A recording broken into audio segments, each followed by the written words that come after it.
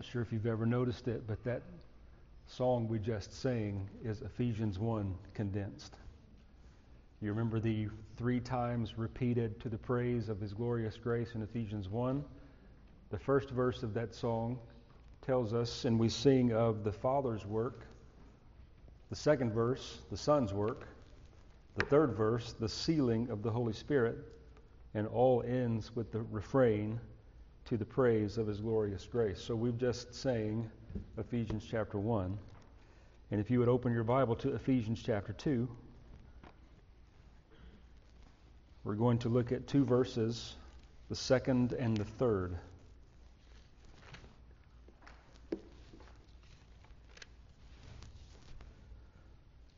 Last week we looked at the sweeping statement of verse 1, where Paul says that all mankind in their natural condition are dead in trespasses and sins. And you who were dead in trespasses and sins. We saw that pointed to 2 things. We were transgressors of the law of God, therefore we were rebels against Him. And then just the general word sins means that we did not measure up or did not hit the mark of God's righteousness, so we were failures. So we're guilty before Him. We noted that this applies to all of mankind. Romans 5 helps us. In Adam, all died. Sin has spread to all men.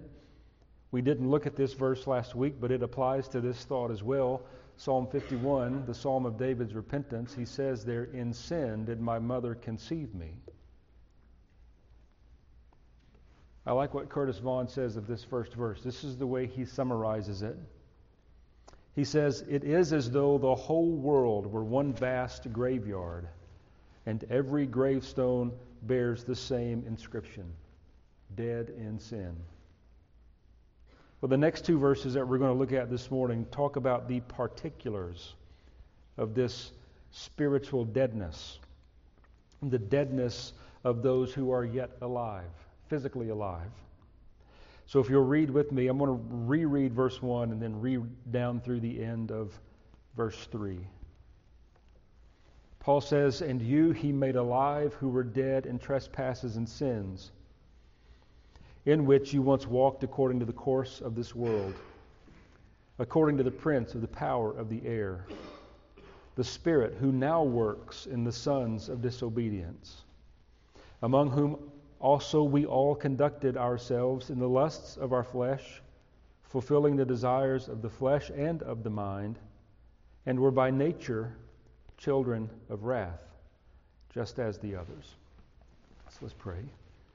Father, we come this morning and Lord, we bow in submission to your word. We're humbled by it, that out of this condition you have saved us. Out of such deadness you have brought life. You have raised us together with Christ. The same power that raised Christ from the grave has been operative in us and has brought us to faith in Him. Father, help us to be filled with gratitude, to be humbled, to be thankful.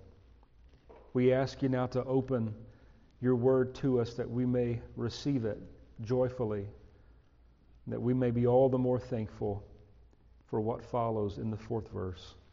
We pray and ask these things in Jesus' name. Amen. I don't know how your Bible places the words on the page. The 3rd verse is the last on the page for me. And I'm thankful that it fell out that way. Because when you turn the page over, you get to verse 4. And Lord willing, next week we're going to get to verse 4 and we're going to revel in all of that glory of what God has done in spite of this description of mankind in the first 3 verses. But before we can get to verse 4, we have a little work to do to see the desperate condition of mankind. And really, until we see it, verse 4 will not shine as brightly as it ought. And so last week, looking at verse 1, you can consider verse 1 as the general heading of Paul's condemnation of all mankind, including himself, all Gentiles, all Jews, all races, all statuses.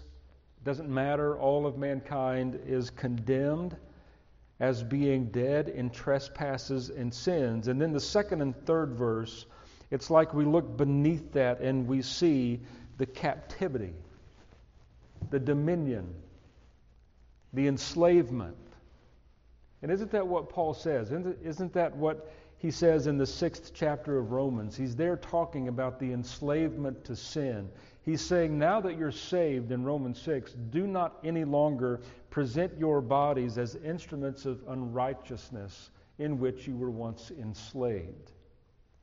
I don't know that we see and give the full force of these verses very often. What Paul is describing for us in these first 3 verses is a condition in which, or out of which, no man can break free.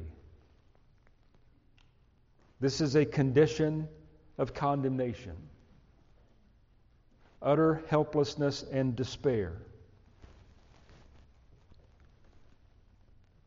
And men aren't even aware of it, usually. I think he's going to prove that to us in these 2nd and 3rd verses. Last week we said that this death that Paul is speaking of here, this spiritual death, can and should be equated to physical death. There is a comparison that can be made. Just as a physical corpse has no feeling, no use of sense, no pulse, no life, the spiritually dead have no spiritual feeling. They have no spiritual sense. They have no spiritual pulse. They have no spiritual life. And I gave you the words from Spurgeon last week. I'll remind you here. He says, why else would Paul even invoke this figure if this isn't what he meant to convey? Why even bring up this deadness? Well, then immediately what happens is the pushback against that is, what about the general morality and goodness and kindness of some unbelievers? How do you answer that question? Well, I think the best way to answer it, rather than seeing these things in their lives as potential to possess spiritual life, we should see it as displays of God's common grace to them. Let me give you a verse to back that up. Jesus, in the Sermon on the Mount, he says this. We're jumping right into the middle of a verse 45 of chapter 5. Speaking of his Father in heaven, he says, he makes his sun rise on the evil and on the good. He sends rain on the just and on the unjust. So I think we can settle in our hearts and in our minds, based upon the totality of Scripture, that we are not justified by works. We're quick to affirm that. We are not justified by works, but can we be just as quick? We should be just as quick to say we are not justifiable by our good works. In other words, our good works evidenced prior to conversion do not make us of the sort that are justifiable before God. Even those good things that are exhibited in lost humanity that perhaps even we evidenced before our conversion, even those good things are done through being blind and deaf to the things of God. Think about Jesus' conversation with the rich young man. We would see him as one full of potential. We would see him as one that was ready to take the step into the kingdom. The conversation goes like this in Luke 18. A certain ruler asked him, saying, "Good teacher, what shall I do to inherit eternal life?" Jesus said to him, "Why do you call me good? There is none good but one, and that is God. You know the commandments. Do not commit adultery, do not murder, do not steal, do not bear false witness, honor your father and your mother." And do you remember the reply of the rich young man? Done all of this. I have done all of this from my youth. I'm moral. I'm upstanding. I keep the commandments of God. But Jesus, in the 22nd verse, He said to him, you still lack one thing.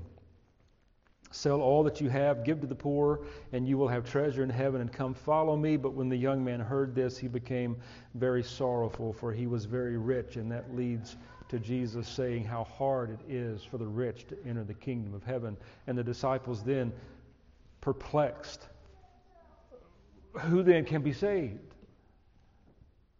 And what does Jesus say? With men, it's impossible. But with God, all things are possible.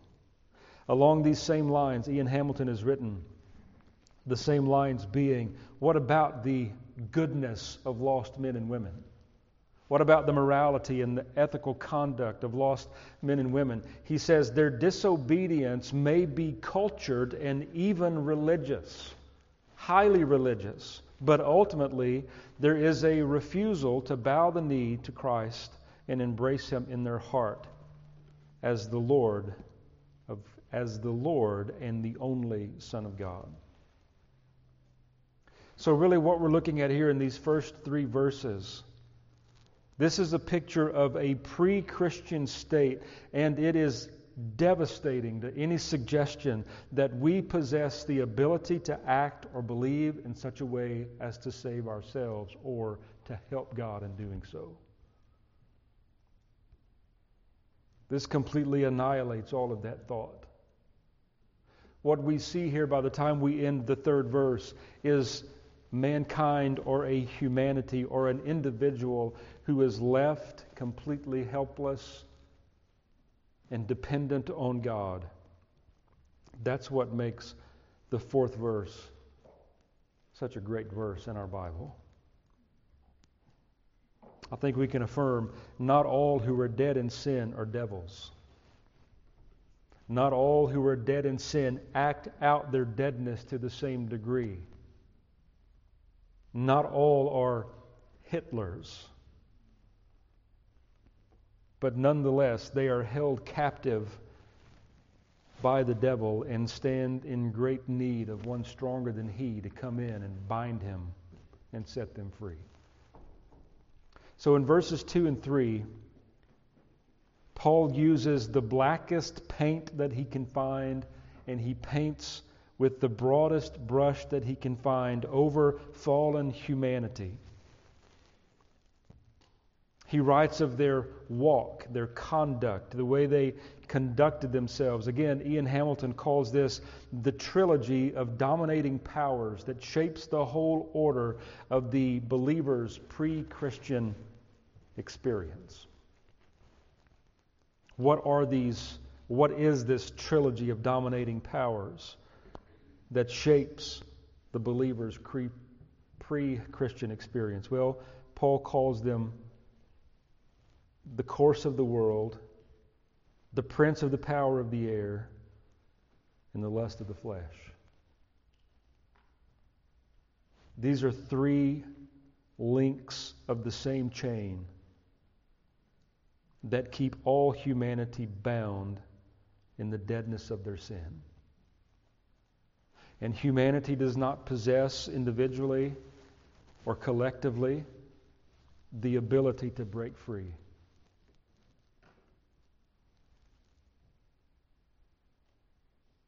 Let us remember before we go on that mankind has gotten himself into this predicament. In Genesis, after God created all things, He said of it all, it's good. He gave commands, one specifically that was not to be transgressed. That commandment was transgressed. And then mankind was plunged into spiritual deadness. Spiritual deadness mankind remains in apart from the work of Christ.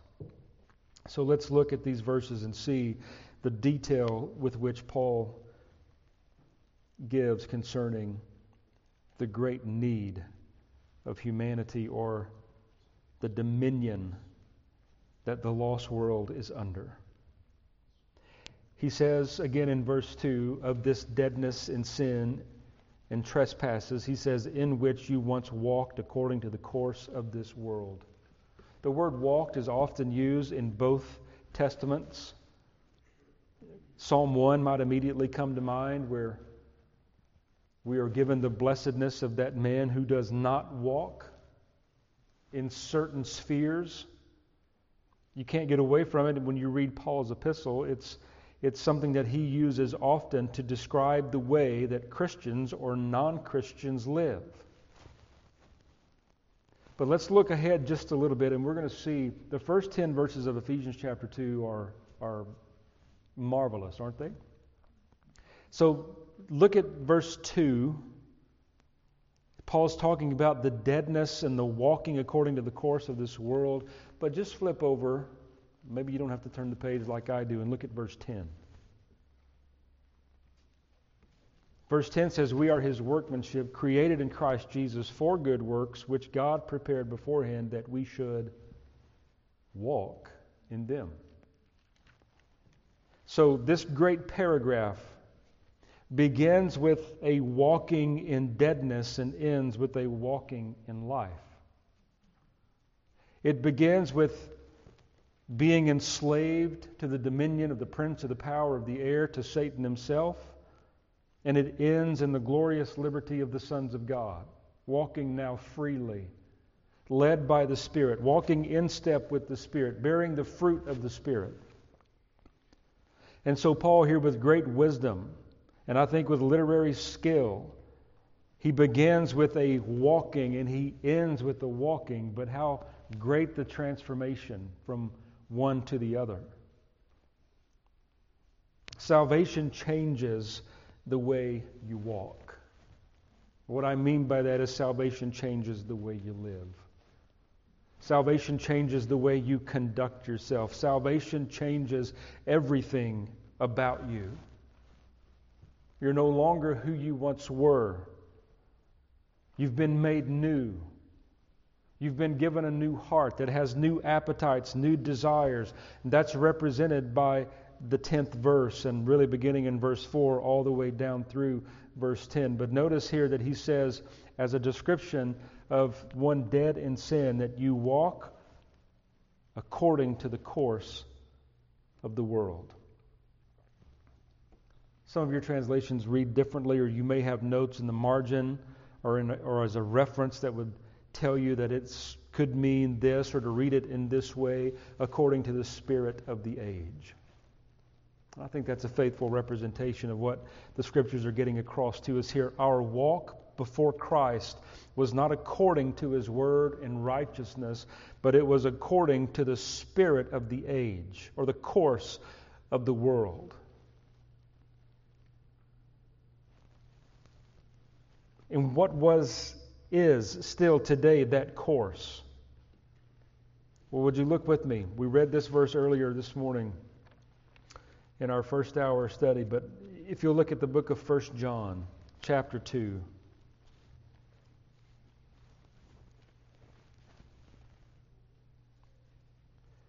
And look at verse 15.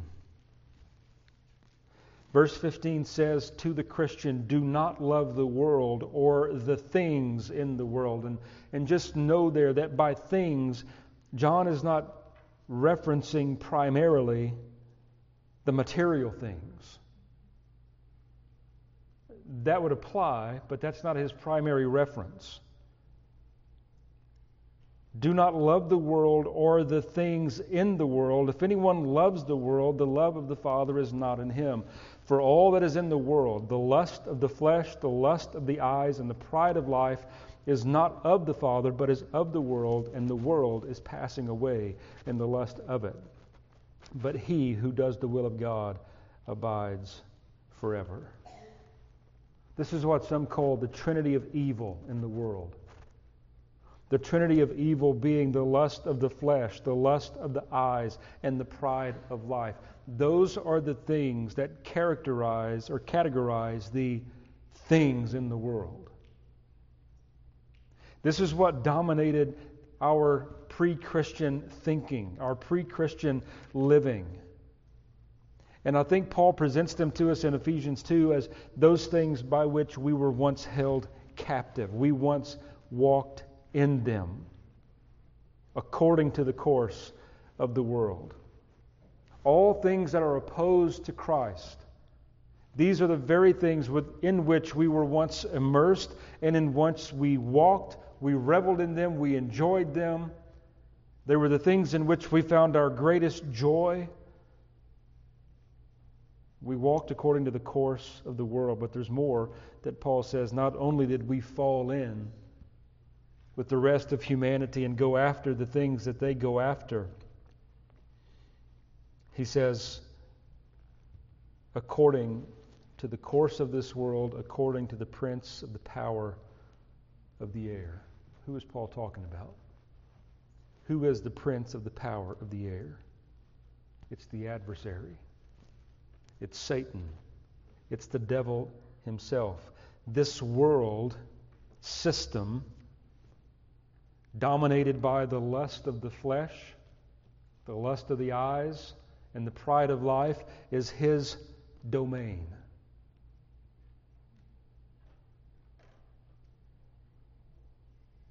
Though it is his domain, we must be thankful that he is as a beast on a chain.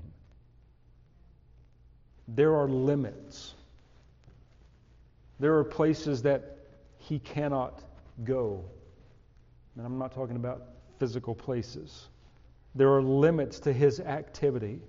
But even with that limit being placed upon him by Christ, we know that the Scriptures tell us of him that he has come to steal, kill, and destroy. That he is the father of lies. That he is the enemy of all truth. That he is a lion seeking whom he may devour. He is the one who sifted Peter as wheat. And if Christ had not prayed for Peter, what might the outcome have been? Satan was bold enough to enter the wilderness and to tempt Christ himself. He is the one that holds all of lost mankind in his clutches. We lived once dominated by the dominion of the devil, and make no doubt his goal is to take you to hell with him. He wants to keep you in this realm of deadness. He doesn't want you to be liberated. And he will do all that he can to make sure that your eyes are filled with good things. That the pride which wells up in you is tainted in a seemingly positive direction. And all of those lusts of the flesh, he will give you just enough of the goodness of those things to keep you going after them before the destruction of them finally sets in. I want you to look at a verse with me in 2 Corinthians chapter 4, because I think this is helpful when we begin to think of those outside of Christ, ourselves included, being outside of him, walking according to the prince of the power of the air. If you look in 2 Corinthians chapter 4 and verse 4, Paul talks about the god of this age. And there it's a reference again to Satan, the adversary. The god of this age in 2 Corinthians 4:4 is to be equated with the prince of the power of the air in Ephesians 2:3.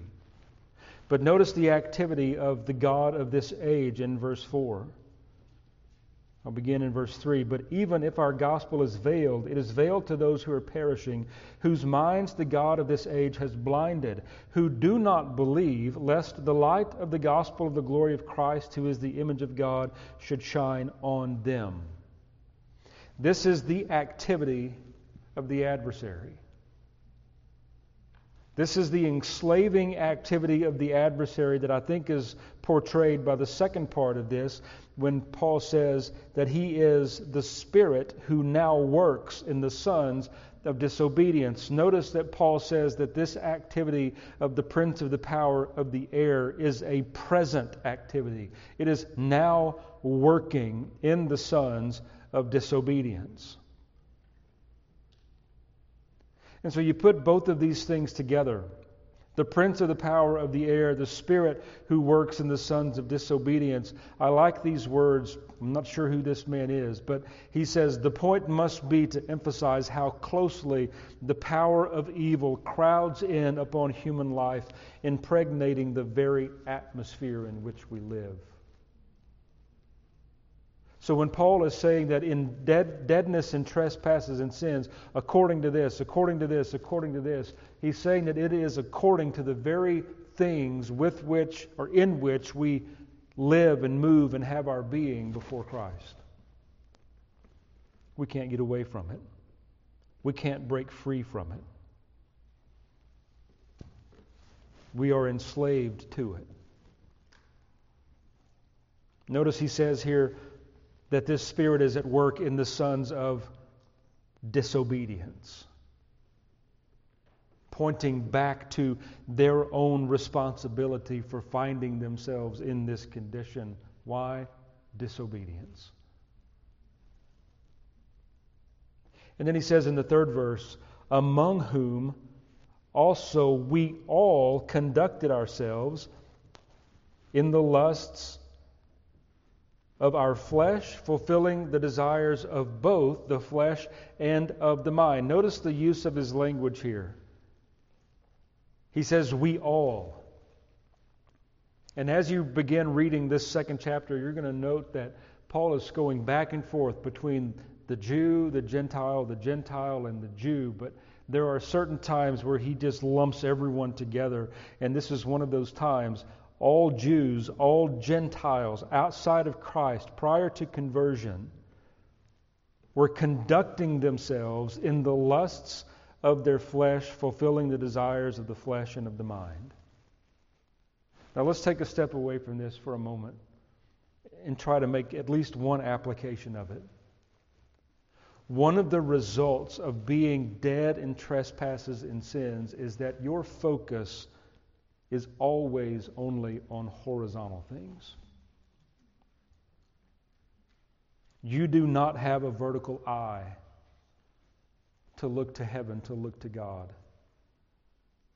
Everything is kept here and relates to the world system, what the world has to offer.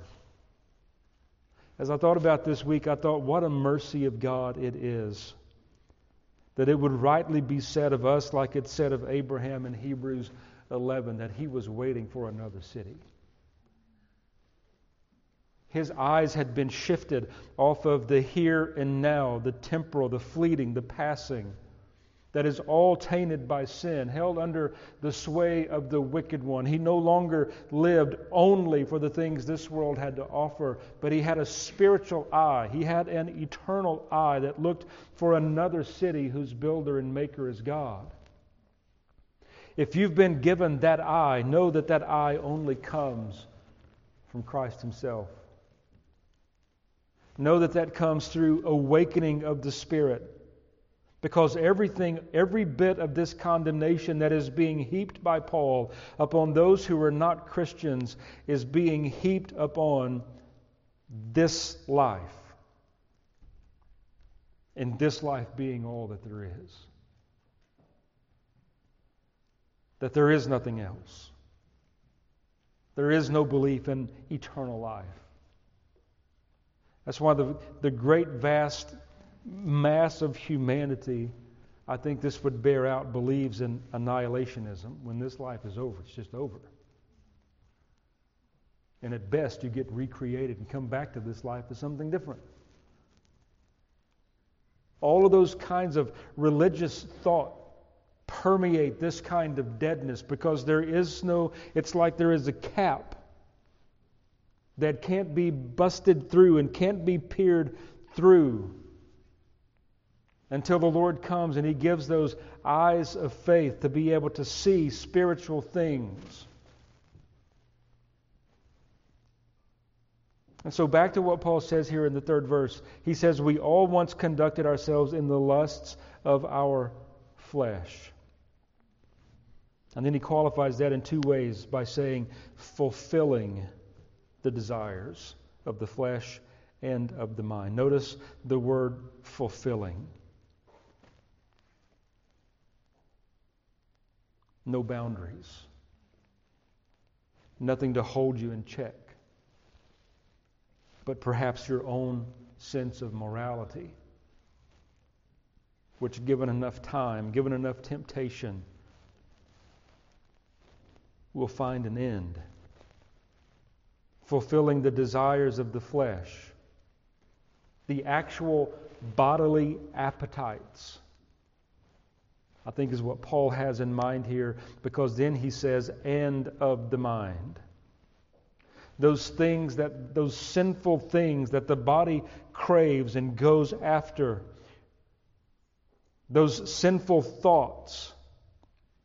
Is it any wonder why in another place Paul would say that our minds must be renewed, that we must be washed and we must be cleansed? And then we get down to this phrase in the 3rd verse.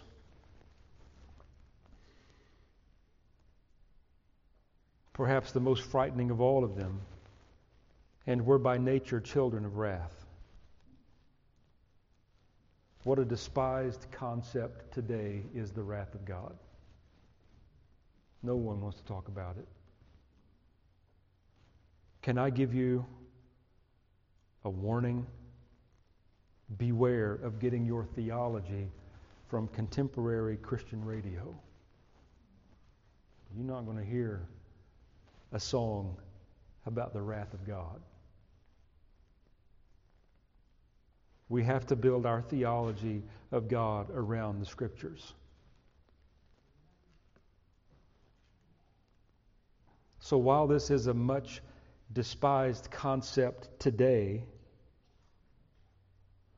the Scriptures do not shy away from declaring the wrath of God, the just, holy wrath of God upon the sons of disobedience. Notice Paul says that we were this by nature. This was inherited from Adam. This is something we don't have to be taught. We don't have to be taught how to sin, do we? It comes natural to us. And the product or the fruit of this nature is being the children of wrath, just as the others. So again, Paul includes everyone into this line of thought as he condemns all of humanity before God as being spiritually dead outside of Christ, by nature children of wrath. Is it any wonder why the Scriptures are full of verses like this? Flee the wrath which is to come. Or even, let's look at this. Go to John chapter 3. I'm sure that many of you could quote great portions of this 3rd chapter concerning Jesus' conversation with Nicodemus, the necessity of the new birth. But let me remind you of the way John chapter 3 ends.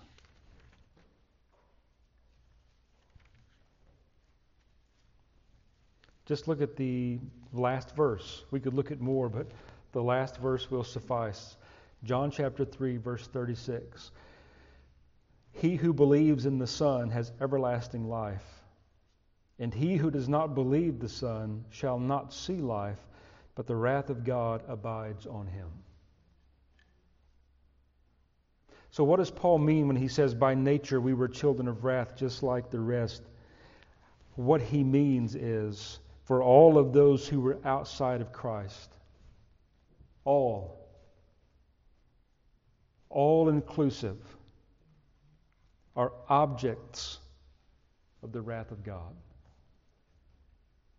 That's why Paul and John would write to us about how Jesus Christ is the one who rescues us from the wrath of God. The wrath of God is a just reaction of the holiness of God to sin. The wrath of God is His just reaction to the sinfulness of humanity. Notice, the walking according to the course of the world, according to the prince of the power of the air, according to the spirit that is now at work in the sons of disobedience. We all conducted ourselves in the lust of our flesh, fulfilling the desires of the flesh and of the mind. What is the fruit of all of this? The fruit of all of this, or what is the just deserts of this, is the wrath of God. Any person outside of Christ sitting here this morning, we can say that you are an object of the wrath of God. And the reply to that may be, well, look how good my life is. Look at how many things I have. Look at my family. Look at what I drive. Look at my bank account. What do all those things point to? You're under the umbrella of the temporal sphere. You're not pointing to anything outside.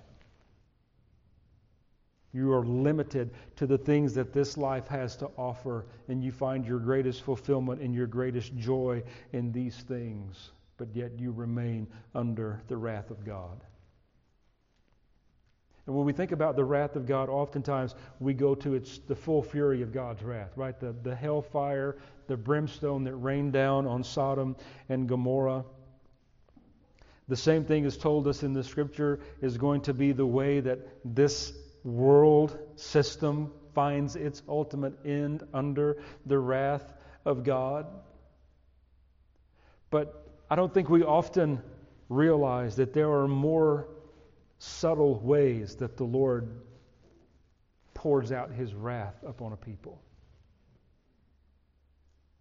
We don't have to look very far before we find it. You're familiar with Romans chapter 1. Do you realize that beginning with the exchanging of the truth of God for the lie and God just leaving people alone in it is the beginning of His wrath upon them? Because where does it lead them?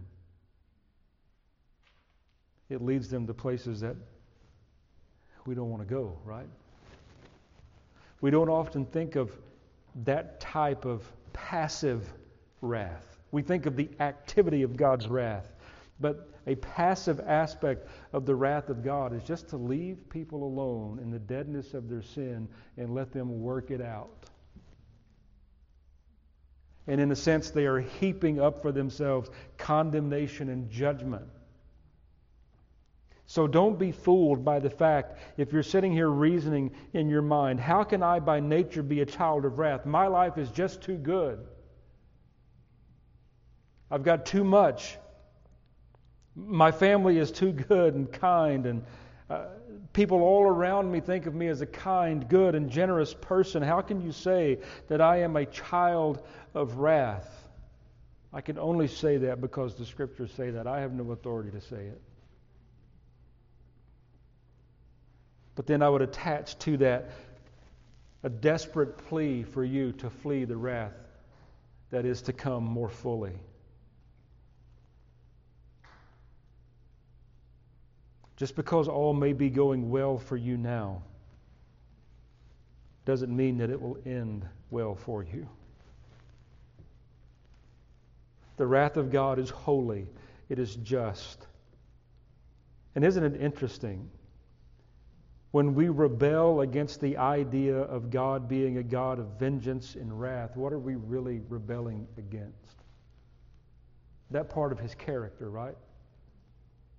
You know, it's those of you who listen to contemporary radio, and I listen to it, a lot of it I enjoy, but every time this song comes on, I just have to turn it down. There's only love in the heart of God, right? No, there's not. Don't sing that. There is so much more there than that. There is love there. He is love. But there is so much more in Him than that alone.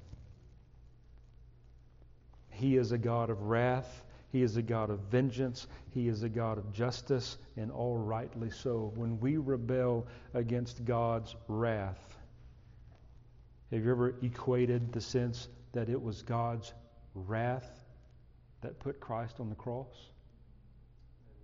Do you really want to remove that aspect of God, of His wrath?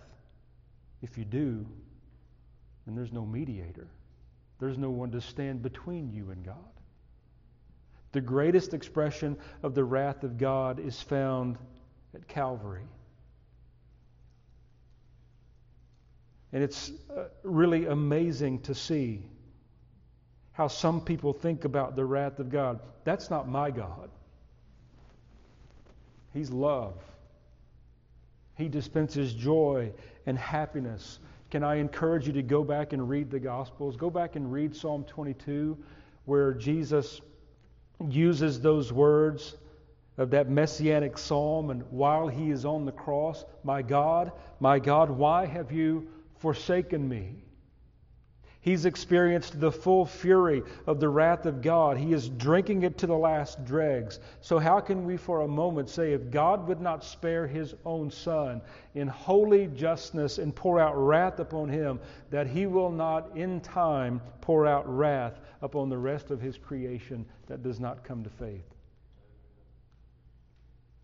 You want to use logic? You want to use reason?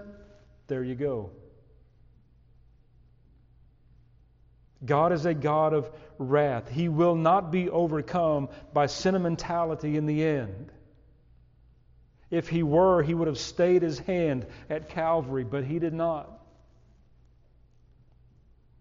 If He were a God of love only and sentimental, that's the way so many people think about God, as being, the grandfather in the sky that just makes threats but doesn't actually have the ability to carry them out or the heart to carry them out. But that's who He is. He didn't stay His hand at Calvary. He will not stay His hand on the day of wrath. What should this thought do? Should we should glory in this because it's a revelation of who God is, but it should also drive us to our knees and really fan the flames of our evangelistic zeal. If we really believe that those who are outside of Christ are dead in trespasses and sins, that they are walking according to the course of the world, the prince of the power of the air, the spirit of the devil himself is working in them. I think there's a contrast here between the work of the Spirit of God, the Holy Spirit, producing the fruit of the Spirit, and then the spirit of the prince of the power of the air producing the vast, directly opposite of the fruit of the Spirit. If we believe that those that are in this condition are held captive there, they're enchained there, and that the only thing that is going to break the chain is the gospel of Jesus Christ. If we really and truly believe that, how can we not be preachers of the gospel? If we really believe the wrath of God is abiding on those outside of Christ, how can we not lovingly stand before them and call them to come to Christ?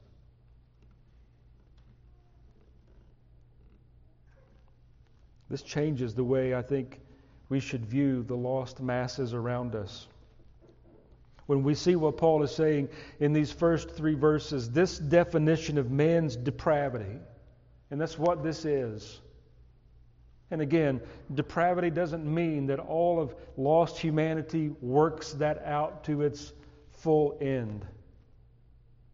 But when we see that the lost mass of people around us are dead in sin and trespasses just like we were, it shifts the focus away from their works that repulse us to their desperate condition, which should make them objects of our pity. Is it right for us to see the outworking of those who were dead in sin and be repulsed by it? I think to some degree, yes. It doesn't accord to the things of the Spirit of God. But that's no excuse for us to put up a fence and a wall and to say that we will not pity them. Because let me tell you, you and I would be right there with them if God had not intervened. So we could say something like this: the objects of God's wrath should be the same objects of His people's pity and of His people's evangelism.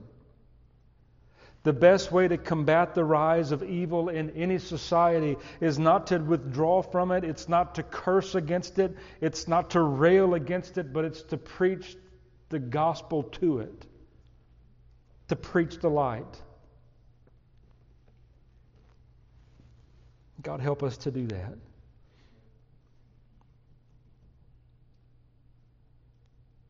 I think when we look at these 3 verses and we compile it all together and we see how deep this grave is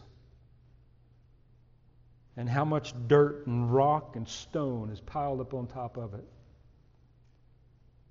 Paul has painted a picture for us of the deadness of humanity that has no remedy outside of Christ. I think we're led to that same question that the disciples asked Jesus, different context, but same question. Who then can be saved? Who?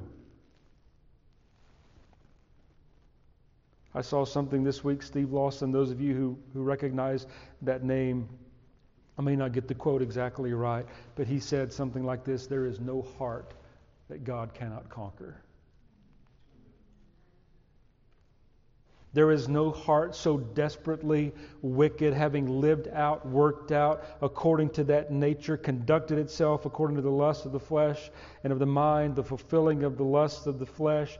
There is no one in such a desperate condition that the Son of God cannot conquer them, save them, wash them, make them clean, bring them from being an object of wrath to an object of His mercy. Is it any wonder then? Can we just get a little glimpse of the 4th verse? We all know it's a great verse. We all know it begins with 2 great words, but God. But do you see it now? Those 2 words are peering down at this grave. They're peering down at the lostness of man's condition and all of that which has entrapped and ensnared them, by which they can't break free. And it's like a lightning bolt straight from heaven strikes down and just opens the grave. Aren't you thankful that that's what's happened in your life? That this lightning bolt from heaven, verse 4, just simply says, but God, who is rich in mercy, because of His great love with which He loved us, even when we were dead in trespasses and sins, made us alive together with Christ. That's the main verb of this entire paragraph. I told you last week it's borrowed and imported back to verse 1, but in Paul's mind and the way he wrote, I think intentionally he delayed it until the 5th verse, until he painted as black a picture as he could possibly paint, until he made things as desperate as they could possibly be made. Those who know language and linguistics and all of these far better than I tell us that these first 3 verses are full of long syllabled words that are just mundane and roll on and on and on. And then by the time you get to verse 4, the mood totally changes. There are now these exclamations that come in short, choppy words and sentences that totally contrast all the deadness. There is life that is given. Aren't you thankful that God is rich in mercy? And that in the face of all of this,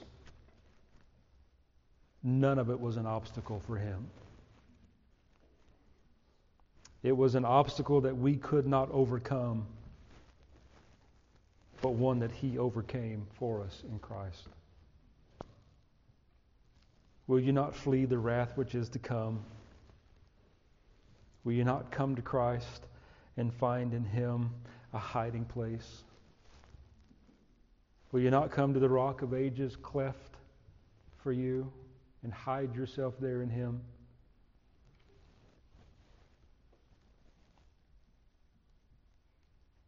That's what we're called to do. Without money. I said it last week. We sang it this week. Come to Jesus Christ and buy.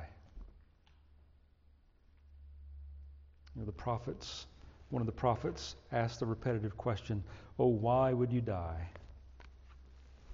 Having been exposed to this type of gospel, realizing your own deadness, realizing your great need, and then the greatness of your Savior, why in disobedient obstinance and pride would you choose death over life? God help you. God be merciful to you.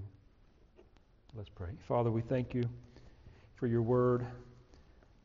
Lord, we thank you for the darkness of the picture of the first 3 verses of this chapter, which only magnify your grace and mercy. Lord, I pray you would impress upon every heart the full force of these words, that we would see ourselves so desperate before you and in such great need. And Lord, we're thankful for how this paragraph ends. This is only the beginning. Lord, I pray that you would awaken, that you would quicken, that you would raise the spiritually dead, that you would give eyes to see, ears to hear. Do it for Christ's sake. Do it so that there is another voice to be added to the choir of those who sing his praises. Do it for your own glory. Do it for the good of those who remain outside of him. We appeal to your mercy, and we do so in Christ's name. Amen.